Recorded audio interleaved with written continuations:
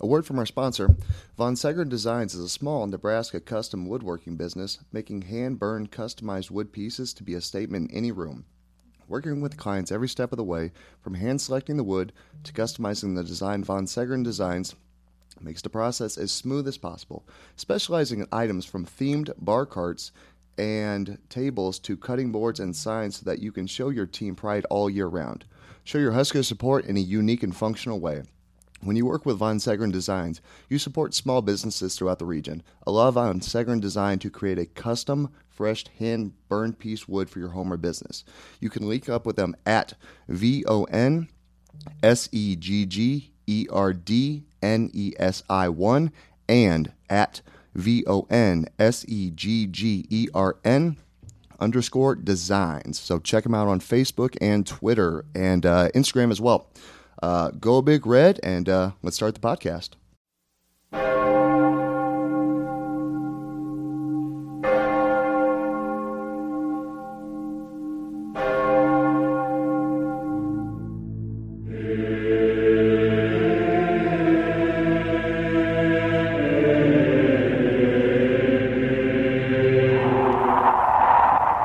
Holy moly!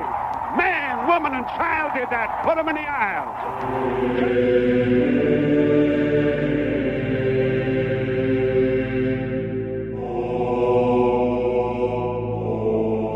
Kellogg gets a shotgun snap. Final play of the game. Ron waiting for the wideouts to get downfield. Launches the throw down toward the goal line. Going up. Ball tipped in the air. Caught. Touchdown. Jordan Westerkamp. Nebraska wins the game on the final play of the contest. Oh, baby.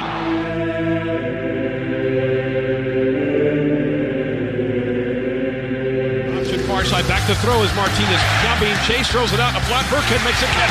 Sits a tackle. 25-20, 15-10, 5. Rex Burkhead. Touchdown, Nebraska.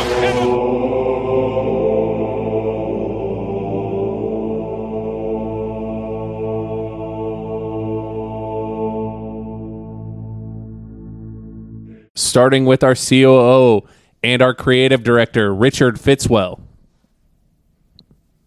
Welcome to the Church of the Corn.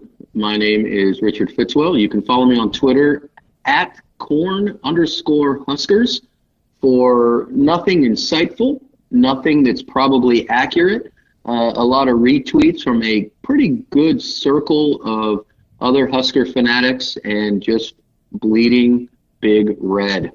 A lot of shit posting there from the Richard Fitzwell account. I am your CFO and your marketing coordinator, Drake. You can follow me at Drake Before Degrassi for a lot more shit posting. Also, to my right, the man, the brains behind the operations, your poor man's Macho Man / not poor man's Matt Davison, our CEO, the brains behind the operation, and your chief outreach officer, Zach. Hey, what's going on, everybody? Official University of Nebraska Uber driver, also at NEBHYPEMAN, Nebraska Hype Man. That's where you can find me at on there for just random shit. So appreciate you guys all joining us, and let's get after it, guys. Guest tonight, former Husker Michael Rose Ivy. Michael, how's it going today? Going pretty good. Just getting done with some 7-on-7 practice and heading home and relax and hang out with the family. So it's going pretty good. Awesome. We love hearing that. And, you know, with everything you're doing down there, you know, you're at William Chrisman High School. You're the head football coach down there. This was your first year down there, correct? Correct. Yeah, my first year at William Chrisman. Awesome. How'd the first year go? I think some games got canceled. It looked like maybe toward COVID or moved or different things like that. But as a first-year head coach, what are some of the struggles and different things like that you encountered during your first year down there? No, this upcoming year will be my first year. Oh, this upcoming year. I haven't really encountered it first year. Yeah, so I just got hired there. But I mean, I would assume, just kind of going through stuff, preliminarily right now. The biggest, challenge I think is just getting the kids to buy in.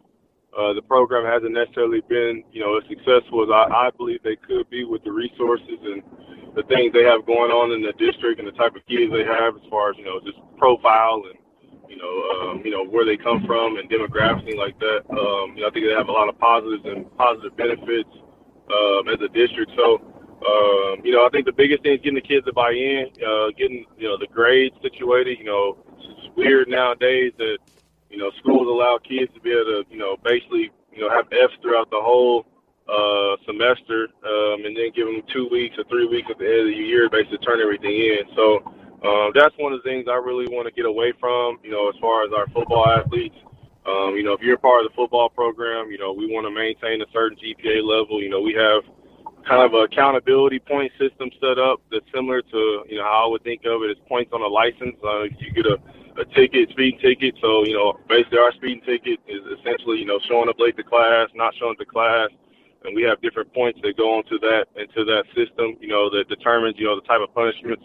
Because one thing, I understand, a lot of these young kids, we may think they're kids, but they're very smart and they understand when you're not treating people fairly or maybe doing a little bit or a little less for some other guy if he's doing wrong, X, Y, and Z. So I really want to create a system that I think would be fair, that'll be consistent, and something that, all our coaches, no bias, and, no bias in it that they can use to help, not just, some people look at discipline as a punishment, but it's not a punishment. We want our guys to understand that discipline is a consequence of negative or positive actions or behavior. So we want to link that to what they think discipline is, not just that, hey, it's a punishment. We're trying to help these kids be better off in the future, when they go on without us. So it's important that they understand that. So I think those are the two biggest things, getting the kids to buy in and the academic part. Football-wise, I'm not really worried about that. I'm very confident in my own football ability to coach it and just knowing football. I think the biggest thing is getting to know these kids and making sure they feel like there's something they're of value in the program they can buy into and be a part of. Are you able to use your experience and, not knowing exactly who else is on your staff, but are you able to use your experience as a student athlete, talking about what you had to do from high school to college and the opportunities that could have been there or would not have been there if your grades wouldn't have been where they were for you? Is that something you fall back on, or do the kids really kind of not want to hear that from you? I think you get a little bit of more credibility when you enter a room and, you played at a Division I school like Nebraska. I went to Rockhurst, one of the perennial powerhouses here in Kansas City, and played under a Hall of Fame head coach, who has, 6 or 7 state championships. So I think my football pedigree kind of carries, it gets me in the room per se with the kids. But at the end of the day, it's still about relationships. And I always share the story with them. My junior year at Rockhurst, the GPA requirement to play sports was 2.5. The state's requirement, I believe, was 2.0 or no F's or not having an F or something like that. But unfortunately, I got under a 2.5 my junior year, and Rockhurst suspended me for 7 games. I couldn't, do anything about it. I had to sit out 7 games my junior year. I had a lot of recruiting hype going on at the time.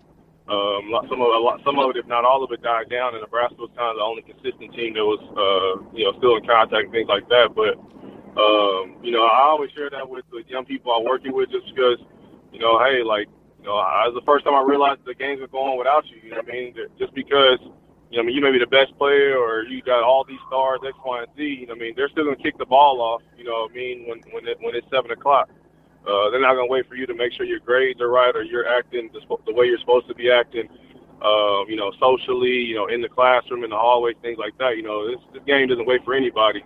So I think it's important for our kids to understand that. And for me to utilize my experiences, good and bad, to help them, overcome the hurdles that trip me up, or just keep them on a straight path that they're already on. So I believe, I wouldn't be a good coach, a good mentor if I wasn't sharing my own experiences and using my experiences and my journey in life to be able to help, our young men be successful on and off the field. That's awesome. I've been in the classroom over 20 years, and you are hitting on everything that is important and at the end of the day, everything else will kind of fall into place. But good for you, and good luck with that. That's awesome. Yeah, I appreciate it. And then, Michael, with you being at William Chrisman, I know that we started seeing a little bit of a fundraiser popping up for the football team, making sure that we can get them everything they need, get them fully equipped.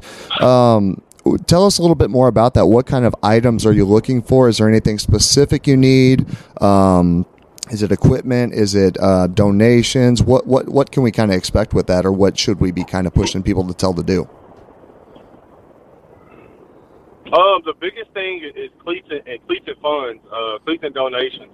Cleats, obviously, a lot of our young people, and I've been in training and I've been coaching, and you get caught off guard when you get kids that's wearing $250, $300 tennis shoes and $100 to $50 t-shirts and jeans, but they for whatever reason the priority of the parent, the cleats aren't the main thing, or the equipment they need for football is the main thing. So.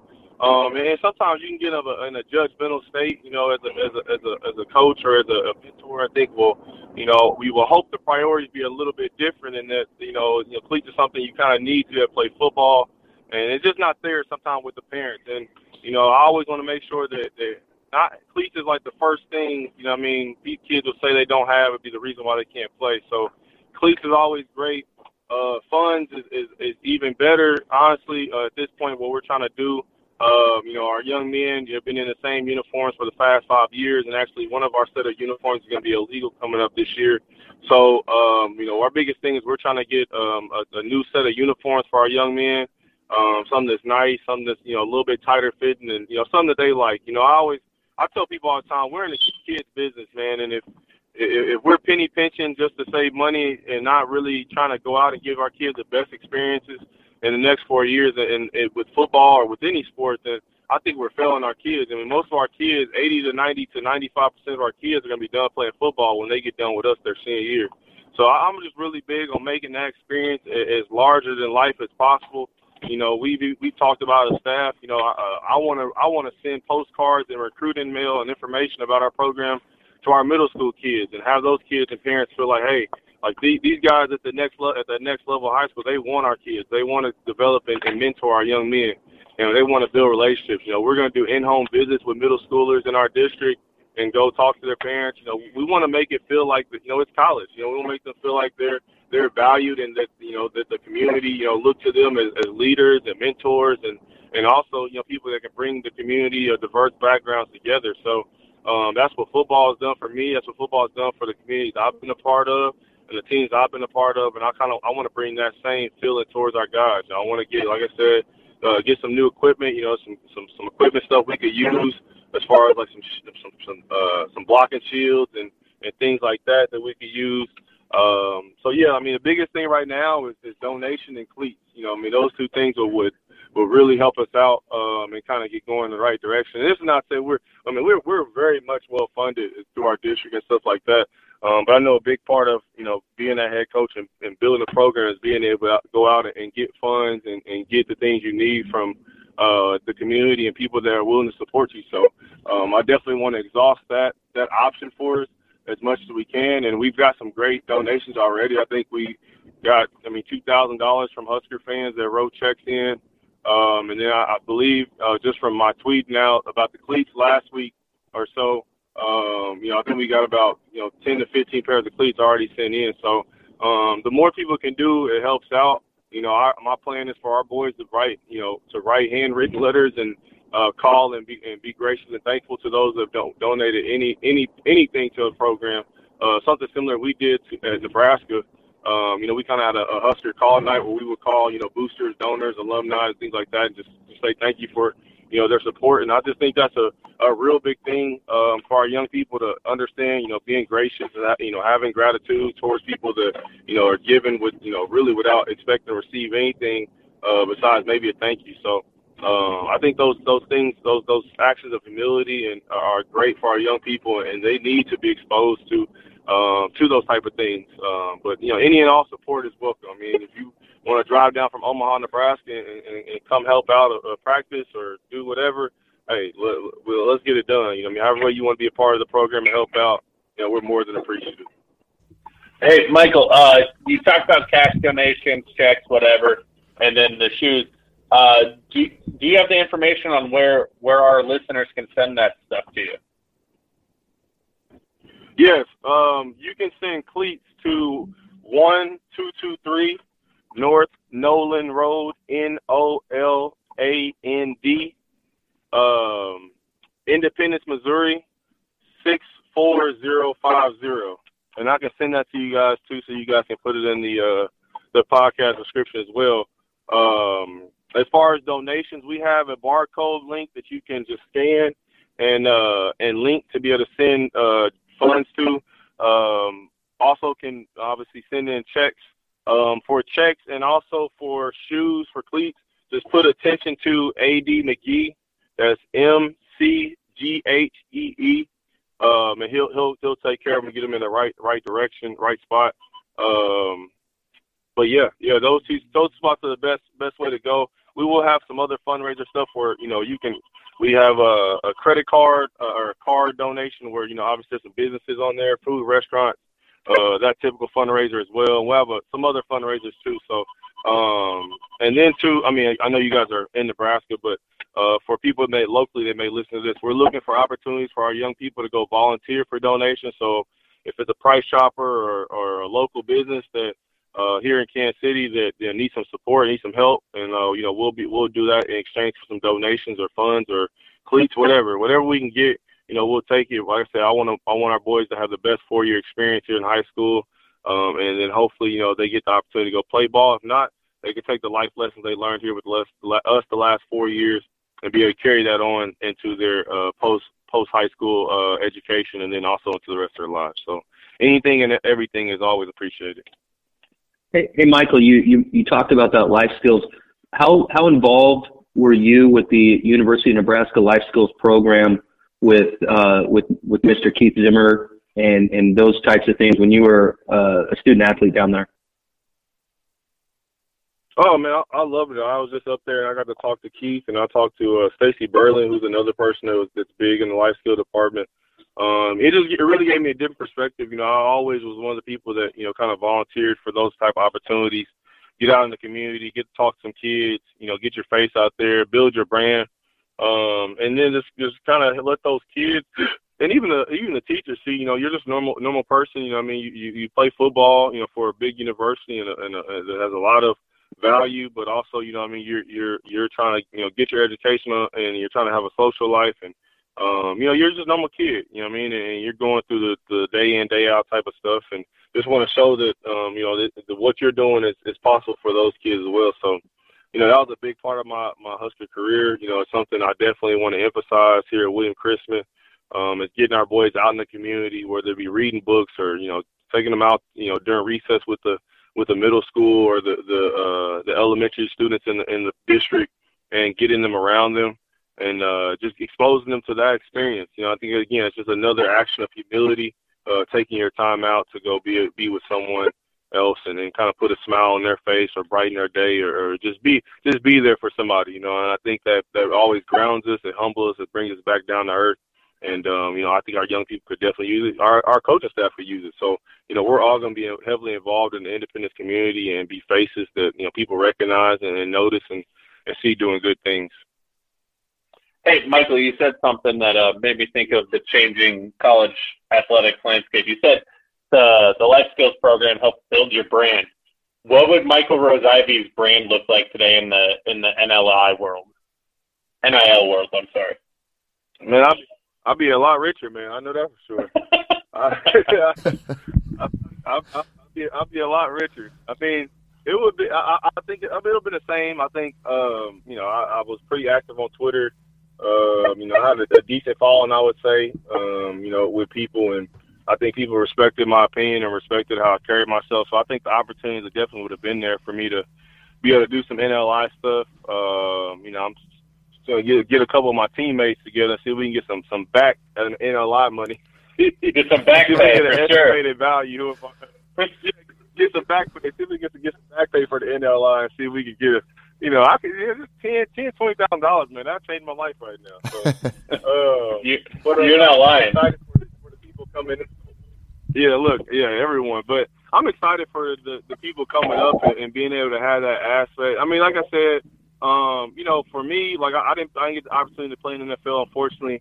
And you know, I just feel like it's weird that football or athletics in general is the only, you know, entity in which you put a cap on people to be able to earn money. There's a 12-year-old right now that's making $1 million on YouTube, right? And no one's capping that or saying that, hey, you need to go through XYZ process to do this to get your money. No, it's just like any open market here in America. And I always found that weird that, you know, athletics was, you know, always controlled in that manner. But it's good to see that things are opening up. You know, I think these kids are bringing a lot of value to these universities. You're seeing that with, you know, everything else was canceled but football and basketball during COVID. So you tell me what's most valuable on the campus. I think in the movie The Program, you know, when the kid was going through, I think the suspension or whatever, and the coach was like, well, when's the last time you see 90,000 people show up for a math exam? And I mean, hey, you can talk about priorities being wrong, and this should be this, should be that, and we should put more priority in this, but this is what we're living in, and this is what people decide they want to do on a Saturday for 14 weeks out of the year.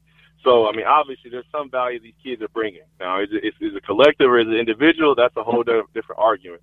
But I just think it's important that these kids do get compensated. They do get, you know, some of what they deserve, because there's a lot of work that you put in. It's a job. I mean, you're doing what a normal student does times 3 athletically. You know what I mean? You could talk about another kid working a normal job, but I mean, it's a tough environment. It's not for the faint of heart, and it's not easy. It's a challenge. So, like I said, I'm glad that these young men are being able to, you know, get compensated a little bit. At the very least, like I said, it may be kids that may be highly popular on campus, but, you know, they're not going to make it to the NFL. But, hey, if I can come out of college with no debt and about, you know, 20 to 25K of money I've saved up from NLIs, I can go start and do a business or get into something I really want to do. And I think that's the most important part is, you know, you sacrifice for 4 or 5 years. You know, I tore my ACL in Nebraska. I tore my groin off my pelvic bone in Nebraska. Other nicks and injuries, other mental stuff going through there. So I think at the very least, having these kids be set up when they leave the university and be able to go forth into the world and be able to do what they want to do outside of football, I think that's very important. So I'm glad to see that's going in that direction. In your role now as a high school football coach and with NIL, do you foresee that this could have a positive impact, almost that trickle-down effect? I guess I kind of look at it where if a kid is putting himself out on Twitter, a junior, senior in high school, but on the other side of it, and it's in a negative light, or they're making those choices, they're putting all that out there, that has the potential to impact their earning potential because of NIL. Do you think that's something that these kids are going to start to think about, and do you see that as a positive? Yeah, for sure. I think anything that's going to make you – money's always going to make you tighten up, right? It's always going to make you straighten yourself up, fix your collar.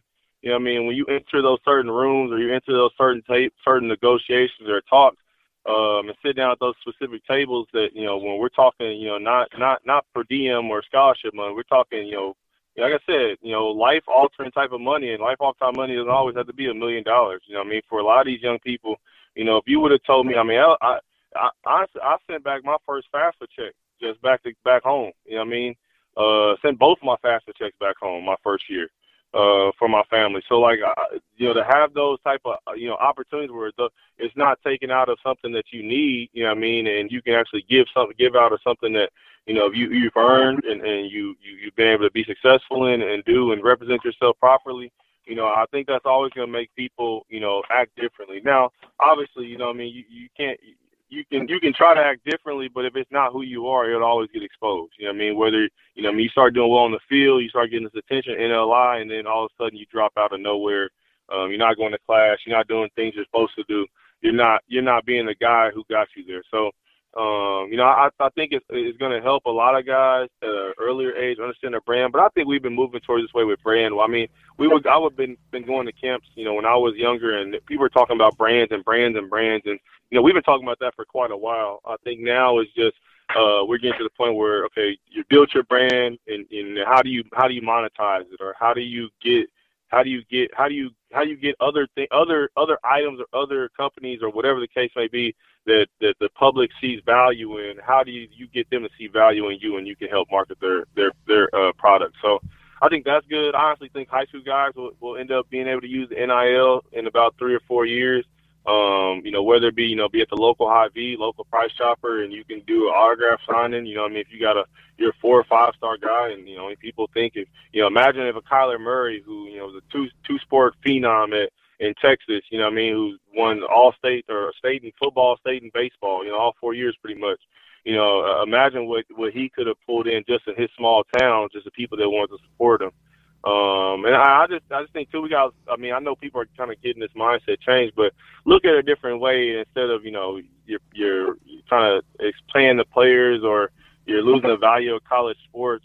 We all love the story of Eric Dickerson getting a gold in Trans Am from Texas A&M back in the 80s, but all of a sudden college football is bad because we have an NLI deals. It's just, we got to lose the hypocrisy in that thought process and thinking that this thing was made to be, about, college athletics. This is about money. Let's just understand that the NCAA adopted the term student athlete after an athlete broke his neck on the football field and was trying to get compensation for it. And the NCAA came up with the term student athlete, basically saying that he's student first, and that they shouldn't be held responsible for him as a student participating in an intercollegiate sport. This is what we got to realize, that the business we're talking about. So to feel like some people think there's this being taken away, the pageantry or the meaning or whatever, it's all BS in my eyes. This is all about money. It's always been about money. And it's about time that the pot gets split up, as it should be. You got chancellors and presidents making millions and millions of dollars off the backbone of athletes and what they're putting in, and even coaches making money off what athletes are doing and building in, that they have no control of. You got coaches getting $500,000 bonuses just for academics. How much involved are they with academics outside of sending the email telling the player they better get their homework done? That money could be going to other places. So there's definitely enough money, enough pie to split around. People just have to let go of their section of it and be willing to distribute it a little bit more. And I'm really glad that you described college football right now as a business, because let's be honest, let's not be naive and think that there's not billions of dollars being thrown around. And like you said, it just came up that it's a problem now when athletes are trying to get paid. I believe every athlete that puts their body out there should be paid some sort of compensation. And, you can say that's room, board, all that nonsense.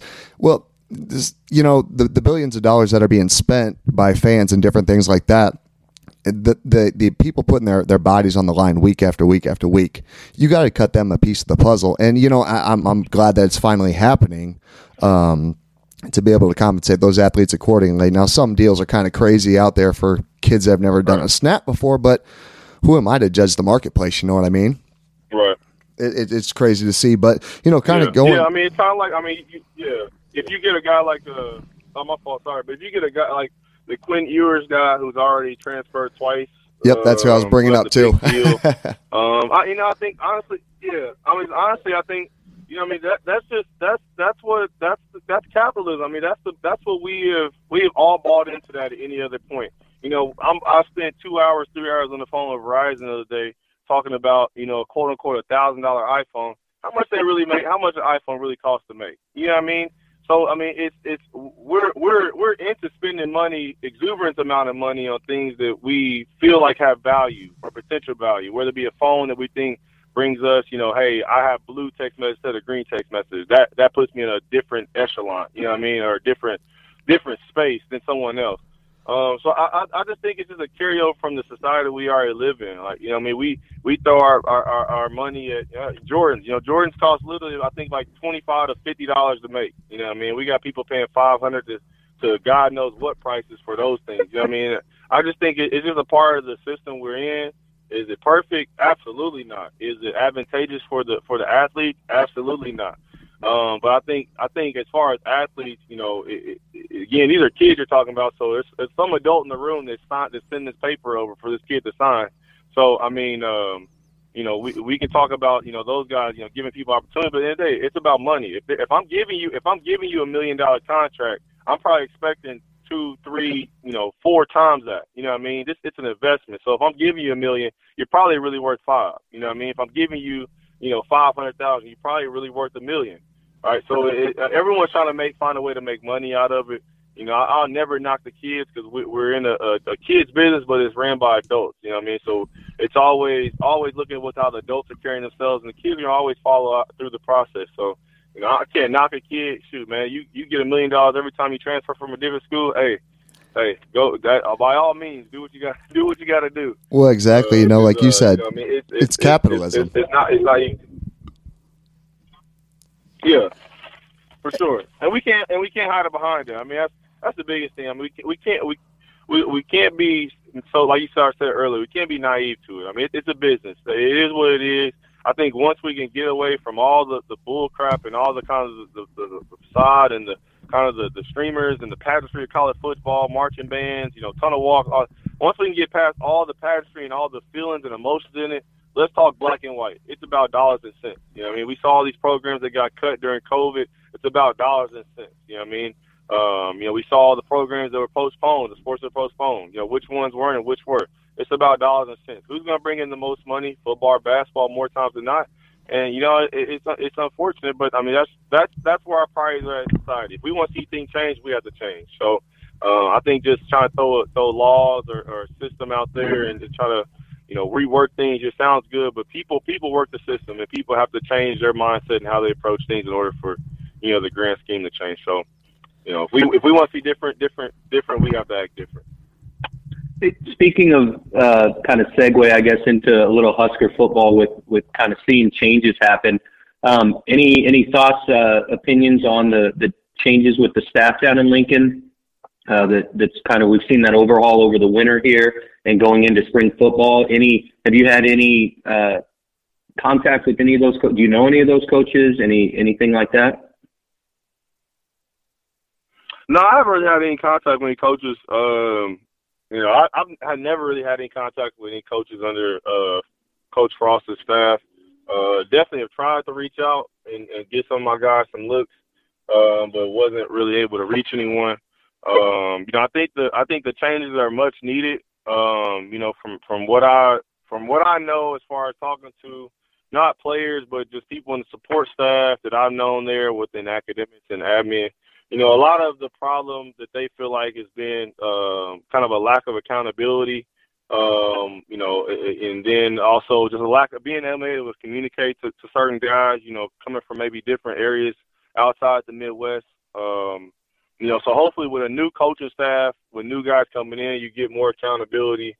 You get more in line, kind of one voice, you know, one mission type of thing, and everyone's kind of on the same page.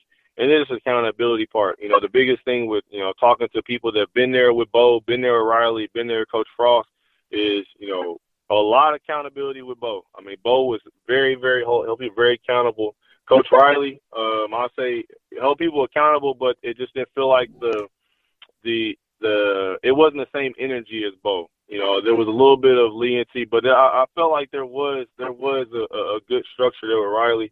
And just from what I hear with Frost, you know, there's some things can be better with accountability. So I think honestly, and I've been saying it, man, if they can figure out the off the field stuff, I think everything else will come into play. They have good players, they have good athletes, they have good coaches. You know, I mean, I just think you can always tell when, you know, when you're losing close games or you're losing big leads, it's usually not something that's X and O's. It's usually not. I mean, it could be X and O's, but it's not mainly X and O's. But it usually not, you know, the type of players you recruit better. It's usually it's the Monday through, it's the, you know, Sunday through Friday. You know what I mean? It's are the kids going to class? You know what I mean? Are the coaches holding them accountable as far for meeting times and holding them accountable to post practice work and things like that? You know, that's the small stuff that's going to lead to the wins on Saturday. And you know, you can just tell from, you know, I haven't been up to Nebraska probably 2 weeks ago when I went to speak for the sports media, the sports journalism program up there. First time I've been on the campus probably in like 4 years, I would say. You know what I mean? So I really haven't been up there and been around it, but just like I said, just speaking to people I did last time I was up there a couple weeks ago, that was the biggest thing, was accountability and just being able to relate to players. And, you know, I think that's always going to be a tough one, you know, especially when you're bringing kids from Texas, Florida, California, you know, kind of outside the Midwest and bringing them to Lincoln, Nebraska. You know, for some of those kids, it can feel like they're isolated and they're not, they're not understood. You know what I mean? Because unfortunately, you know, in the Midwest, it's kind of this conform or get out kind of mentality. It's not really a lot of room for diverse opinions or beliefs or, you know, being from, you know, different backgrounds, things like that. Sometimes you can feel like you're isolated or you're kind of shunned out a little bit because you don't necessarily conform or fit in. So I think that's always going to be a problem Nebraska's going to have, just because, you know, just how this generation of kids are and how, you know, we're moving into a new age in society and how we communicate and how kids communicate, things like that. So they can fix those two things. Like I said, the roster's great. I mean, you got some good players, you know, good guys coming back, got in the transfer portal, obviously. You know, I think Mickey Josephs, I mean, his name was buzzing around the stadium and around the facilities. You know, he's definitely coming and already put his imprint on the program, and hopefully, you know, things get better for him, and, you know, they can, you know, have a season that shows that, you know, they're progressing. Michael, any ambitions on coaching beyond the high school levels for you? Planning on moving up the ranks if you can, or do you kind of love where you're at? I love where I'm at right now. I definitely had some opportunities. Had an opportunity to go GA to Iowa, GA to Fresno State, and a couple other schools. But just with my family situation, just had a newborn in December, and we just bought a house. And I'll probably be rooting here in Kansas City for a while, but it's definitely something that I would like to do. I know one of the biggest things that kind of keep me away from it is just the inconsistency of, you know, job security and things like that. But obviously, you get in the right place, you know, you do a good job, you get in the right situation. You know, I mean, things can kind of, you know, really go up for you in a sense, you know, go in a positive direction for you. So, you know, it's definitely an option later on, but, you know, I definitely want to, you know, exhaust all possibilities here, being a head coach here at Chrisman and staying here in Kansas City and continue to mentor the youth of my hometown. So, you know, definitely an option, but something I'm not rushing into at any point soon. Well, no, that's perfect. That sounds like you've got a pretty great opportunity ahead of you down there. You know, with where you're at, especially, it's a pretty talent rich area. You being from the Kansas City region too, which helps. And then, you know, playing at Nebraska and everything like that, you've got a certain cachet that not a lot of other coaches have. So, honestly, I think you'll do great down there. You're a pretty disciplined fella, and it seems like that's what you're going to be instilling in your kids, which, you being a football player for multiple years, you know how important discipline is for a new team, just any team at all. Yeah, for sure. No, that's one of the biggest things we've been talking to our guys, discipline over motivation. You know, for us, self-discipline or discipline is defined as, you know, doing the right thing, you know, when you're supposed to do it, how you're supposed to do it, and doing it that way every time. And, you know, we want to simplify that for our kids and not say discipline is this in this situation or this. You know, it's just that simple. You know, do what you're supposed to do, when you're supposed to do it, how you're supposed to do it, every time you do it. And then when we talk about self-discipline for our young men, right, a lot of times they find themselves in these two situations. Either there's something they're supposed to be doing that they don't want to do, right? Can they make themselves do it, right? Or is there something they know they're not supposed to be doing, right? Can they keep themselves away from it? And those are two forms of self-discipline we talk to our guys over and over about, and making the right decisions. You know, we tell them all the time that, you know, your decisions, habits, and the way you think and carry yourself, right? Those are all those are all things, right, that accumulate to your character, right? And we want kids with high character, and that's not saying that we're getting kids that come in with high character freshman year, right? We're not ashamed or not hesitant about developing kids into high character athletes, character people, high character students. So, you know, that's something as a coach, you know, I'm going to put on my coaching staff is that, hey, we're teachers, we're educators. You know, let's educate about football, of course, but let's also make sure we educate about life and making sure that our young people are successful, you know, when they leave Chrisman and they go off into the community and they work, or they go off to college and they go off to other communities and they become part of those communities. We want to create and instill, you know, life lessons and attributes and characteristics that are going to have an everlasting positive impact on our young people. Well, I will say this, William Chrisman High School is lucky to have you as a varsity football coach for the character that you've got and what you're instilling in your players. we're going to be doing our best and seeing what we can do to help with their fundraiser, just pushing the link out, pushing all the information out, just so that we can get as much publicity and everything that we can towards you guys. But Michael, we wanted to thank you guys, or thank you for coming on with us tonight and spending time, from Fitz, Drake, and myself. We want to thank you for spending time with us tonight. No problem. I appreciate it. Anytime you guys need somebody or want to get on, definitely let me know. I'll be willing to do something during the season. Maybe if I get up to a game or something, we can do a live episode before the game or something. I don't know. Hey. But yeah, just let me know what you guys need. I appreciate you guys. I'll send that link to you guys as well, and then also I'll send you guys the address as well too, so everyone has that if they want to send in some cleats or whatever they want to send in. No, that's perfect, Michael. Yeah, send that information over to us. We'll get everything taken care of from there, and we'd love to definitely have you back on. So we'll touch base a little bit down the line, and we'll get you back when the time that works for you, man. All right, appreciate you guys. You have a good rest of your Sunday, and I'll talk to you guys soon. All right, Michael. Go Big Red. Yep, go Big Red. Take care. With MRI, let's get into some spring ball. Thoughts on what you expect to hear coming tomorrow? We're obviously recording on Sunday night. Yep, recording on Sunday night. So, honestly, with it kicking off, we've got some pretty exciting stuff coming up. It literally feels like the entire team has been flipped, especially at a lot of important positions. Coaches, obviously, a brand new staff there. It's going to be interesting to see what comes out, or who leaks what and in what position groups, because there's going to be a lot going on. Yeah, so obviously we know our first player interview, Chancellor Brewington's not going to be involved in the spring. Tough break for him. It doesn't sound, I could be wrong, doesn't sound like Casey Thompson's going to be 100% for the spring. Am I accurate there? That's what it seems like we're hearing. You get kind of conflicting stuff, but from what I've heard, yeah, it doesn't seem like he's going to be batting 100% when he's starting off. So that kind of sucks to hear. You got your brand new prize quarterback or one of them, and he's not 100% when you're starting spring. I think that might be the theme that kind of threads everything together this spring, because you've got Corcoran out, you've got Prohaska out. You've got Thompson, who's not 100%. You've got Brewington out. You've got Vokalek out. You could go down the list, and that's just on the offensive side.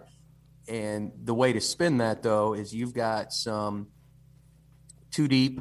You've got some incoming redshirt. You've got redshirt freshmen. You've got maybe some true freshmen. They're going to get every chance in the world to show what they can do.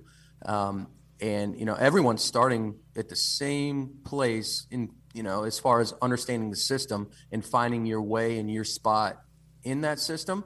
And that's what I'm going to look forward to watch, because, you got you got some backups, you got some guys that, you also look at some juniors and seniors that are, it's now or never. So, you look at the injuries aren't going to help, but at the same time, you got some guys that might be able to find their way and step up a little bit. That'll be kind of cool. I really think you're going to see that on the offensive line too. Yeah. What's that, Zach? Oh, no, I was going to say that's where I really see it taking place, is on the offensive line with two of your starters or potential starters being out. The transfers and guys that you've got coming in, I think it's going to be a battleground for just anybody and everybody that can come in with an attitude, be technically sound. I feel like anybody can steal a job this year. Yeah, I think the thing that we as a fan base, right? I'm throwing the whole fan base into this. We can't get caught up in the position battles of the spring because of how many key guys are out early. We have to understand that those battles are going to be won in the fall. Now, there are some guys, like you mentioned on the offensive line, that second string, I mean, we're all in agreement, right, that Casey Thompson's the starter at quarterback, right? Does anybody think somebody else is winning that? Well, I'm not 100% sold on it yet. I mean, I've had my I've been on Smothers' side for a while now. I think Smothers, depending on what they do with that offense, Whipple's been known to blend to what he's got on roster. I believe Thompson was brought here to be the starter. I don't think Smothers will make it easy on him to steal that. Yeah, no, I don't think so either. But I mean, for all intents and purposes, I'm calling Thompson the starter. I think that Purdy Smothers battle throughout the spring and in the fall for second string is going to be key. I think Purdy and Smothers are very similar in the type of player they are. Smothers more run first, but can throw on the move. Purdy kind of a move the pocket, throw on the move guy, but both really have the ability to run, where Thompson does have the ability to run, but 90% pass first. So I think that second string battle is going to be very interesting. If one of those guys ends up winning the job outright, awesome. Not awesome because I'm anti Casey Thompson. Awesome because it means we're actually having battles, right? I come from the camp for so long, I feel like it hasn't been the best guy every time out there at a single position. I don't think that we've always been playing our best guys. It's, who knows the playbook better, this and that. I hope to see out of the spring, you see guys like Mickey Joseph and Mark Whipple finding ways to get the best guys on the field all the time. Yeah, I think there's going to be a lot going on there. And like you said, you got guys like Mickey Joseph that are going to bring, I think, a different level of intensity to this spring. If you can make a spring intense, I definitely think they're going to be doing it coming from winning programs, big time programs. And, I think they're going to bring a different, I hate using the word, but a different swagger to Nebraska practices and how Nebraska is going to conduct itself. I mean, going back to Brewington, that's virtually what he said. They've got a different attitude now in those rooms. Well, and even with Michael earlier, he talked about just a little bit of that accountability, and that's on the practice field as well. And if things are amped up, and he mentioned it too, the new guys bringing in a sense of urgency, those new coaches bringing in a little bit of a different mindset and an attitude. And now you've got, Whipple, how successful they were. What did they do at Pitt that was good at practice? What did Joseph do at LSU that was good at practice? What did Raiola do, at his time at GA at Notre Dame, part of the Wisconsin staff for a bit, playing up there, and then with the Bears. So you've now got ideas, and as long as there's the willingness to share those, to put them into practice, and not just, unfortunately, I think, you had quite a few yes men down there for a few years. That could be just enough. That's just another little push that we're close. We all know that, but could that be the push to get us where we need to be heading into the fall? How much of this new offensive scheme do you expect to see at the spring game? Every single play that they will run in the fall, we will see in the spring. Probably nothing. It'll vanilla. Yeah. Yeah, I expect to see a lot. And part of that is I feel like we've seen vanilla in the spring game for the last few years because every spring game's televised now. How about this, though? Did you catch that little nugget that Trev threw out there that he's working on at the spring game, trying to get Frost and Zach Taylor mic'd up so they can talk about the offense, talk about plays as they're happening for BTN on TV. So that could be kind of cool. You got to find this entertainment factor. You got to find something to keep the fans interested when the game gets a little bit kind of basic. So that'll be interesting. Might be the first spring game I've ever watched. You're missing out. It's not intense. I'm just lying. It's intense being down there when you get a rush of people at you. That's kind of cool, but the spring game is what it is. It's as vanilla as it's going to get. You're going to run, halfback dive right, halfback dive left, maybe take a intermediate pass, but I would say maybe under 5% of what we'll see in the fall we'll see on Saturday or during the spring game. Have I ever told you guys my ideal spring game? No. What you got? Here is my ideal spring game. What? I think it cut out. What's that, Zach? We don't have Drake anymore? Is it? No. Go ahead. We go offense versus defense. And defense actually scores points like per stop instead of red versus white. Wouldn't be a bad way to do it. You build out a scoring system. Every series you can score 7 points. Is it like what's the golf game where the point system's is it steeplechase? Is it that steeplechase or whatever that golf system is, where it's a little bit different scoring? That kind of sounds unique. I like it.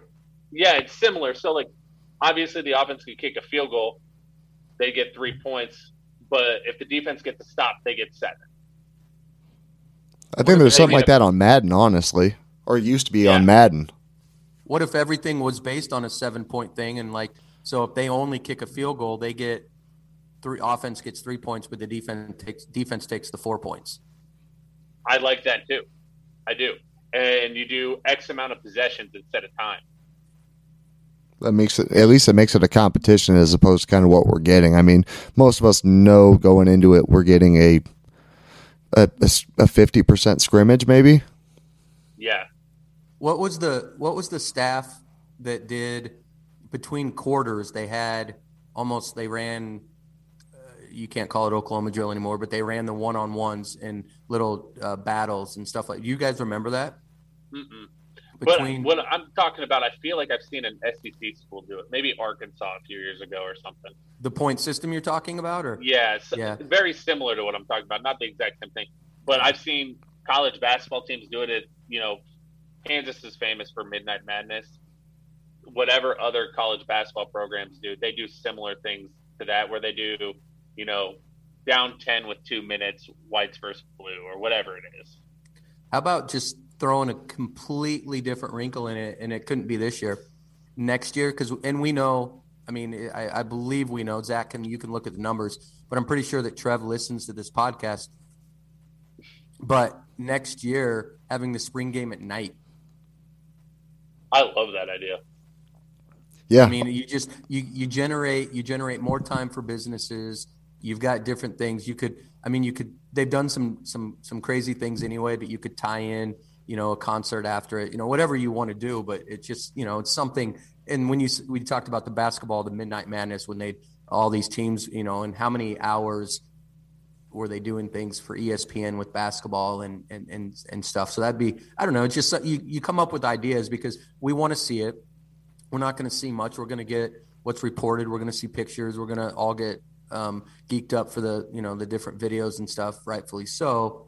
But how much do we actually get out of it until we see the spring game, and then it's like you said, 50%. So the one problem I think with the night game Fitz is I've heard, now I cannot verify any of it, but I've heard part of that problem is strictly the Big Ten network. Well, for the longest time, Big Ten wouldn't allow night games. I believe it was like November or something like that on. It wouldn't. They just don't do night games. Now they are, but previously they didn't. I remember, I think it was like a Michigan game was a huge one because it was like the first night game in Michigan history or something like that. Well, there was a day. Wasn't that because they didn't have lights? I don't remember, honestly, but I know the Big Ten for the longest time, just because it got dark so early, that they didn't do night games, I thought. Yeah.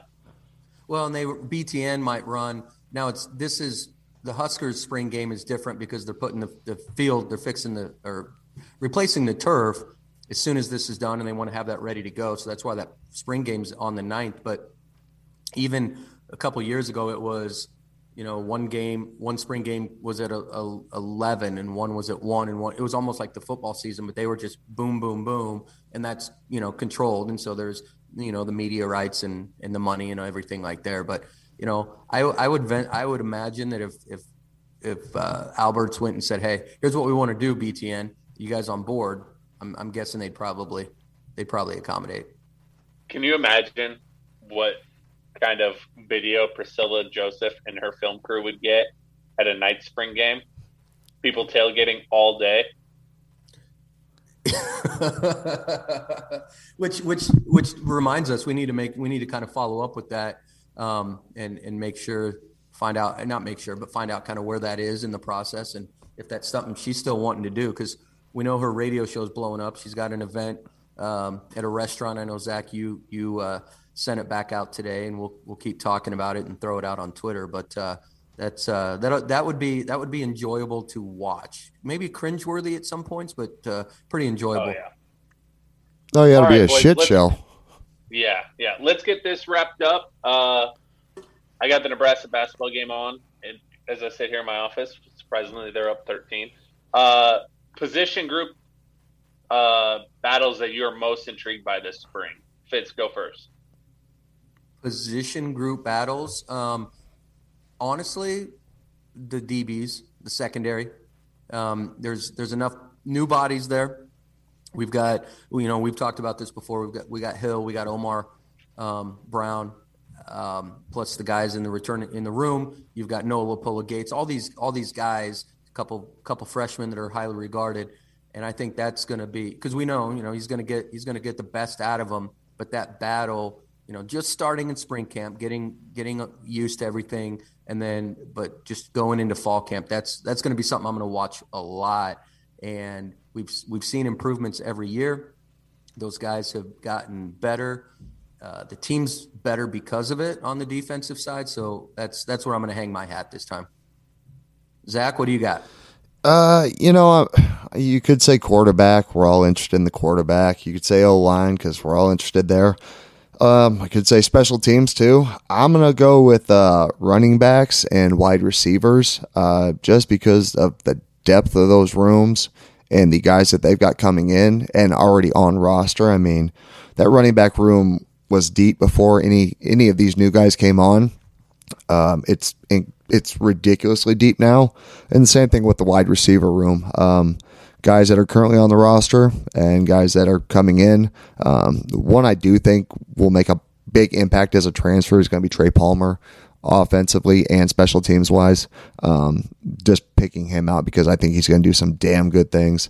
I think Joseph is going to get that room completely maximized. Whatever production they're going to get, it's going to be tops under Joseph. I think he's going to come in and earn his paycheck. It's going to be pretty good this year. Yeah, for sure.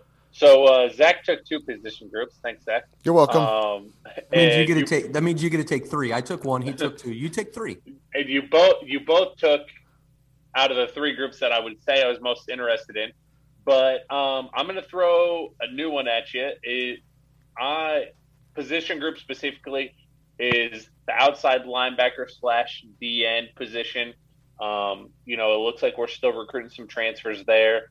And, we lost Phildarius Payne for the second time this offseason.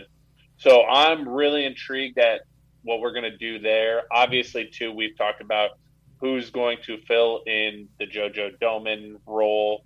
Is that going to be pieced together by multiple people depending on situation? Or do we have somebody that can just hop in there and take that over? That's what I'm really curious about. And then, like Zach said, obviously everybody's curious about quarterback. We're all super curious about who's going to be returning the ball, who's going to be kicking the ball. And then, those running backs and wide receiver rooms and DBs, I would argue that going into the spring, those were the three deepest positions before we added the transfers and the new recruits. So those battles are obviously intriguing to see who loses a job, who gains a job. But, we have a lot of work to do at that rush end spot. So I'm pretty excited about what's going to happen there. Hopefully we get a couple more transfers and figure out what we're going to do. I do want to say on record, I'm pretty sure we're going to get, I think his name is Ochun Mathis from TCU. I just want to be on record and say that I think we're going to get him this week or next week. I thought you were going to go on record. I have the receipts. I thought we were going to go on record about how you did not, going into the season, did not think JoJo Domann was a good linebacker. Oh, we're going to do this. Okay, well, I thought we were going to wait on this, and, I think we're running out of time here. I think we just hit our data cap for the episode here, boys. No, I will not admit I was wrong on that. You will admit or you won't? I will not. I mean, if we get JoJo Domann on here, then yes, I will gladly admit I'm wrong. But that's the only time I'm going to get my bluff called. So that's the gauntlet I will throw down. Fair enough. Hey, Zach, when we talked about it, your logic was sound. When you look at players and what they do on the field, sometimes logic doesn't make sense. The logic doesn't tie in. Sometimes guys overperform expectations, overperform natural abilities, and I think JoJo's one of those guys. Oh, I'd agree. I mean, 100%. He's a guy that absolutely maximized his last year down here to where he's going to be drafted now. He put on the weight. He's always been a really athletic guy. For me, I'm a guy, if you got a scheme, I like playing inside the scheme because then everybody kind of knows where everything is. I'll say this about JoJo. He's a little bit more of a freelancer. The dude makes plays. So I guess, depending what you're looking for in a linebacker or, a bigger safety, I think you can fill both spots in all honesty. Yeah.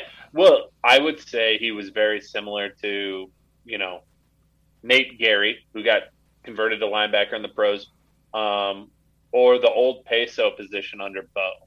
Yeah, I think those were really good comparisons, especially Gary. You had the bigger safeties who could come down and run support, but we're also kind of coverage guys. Yep.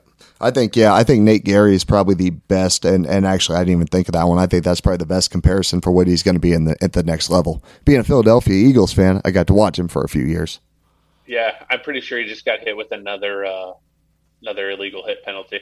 Well, at least this one's not a targeting one, so I guess we're good there, right? Yeah. All right, guys. Well, let's go ahead and tie this one up. Real quick, we do have a special Ash Wednesday drop that we're going to be doing this week. So just keep your eyes out for that. Other than that, Drake, Fitz, thanks for joining me tonight, boys, and let's call it a night. See you, buddy. Later, guys. Later. Members of the congregation, let's raise our Kool-Aid filled glasses and drink to all the things that were, are, and forever will be Nebraska Cornhuskers. Go Big Red.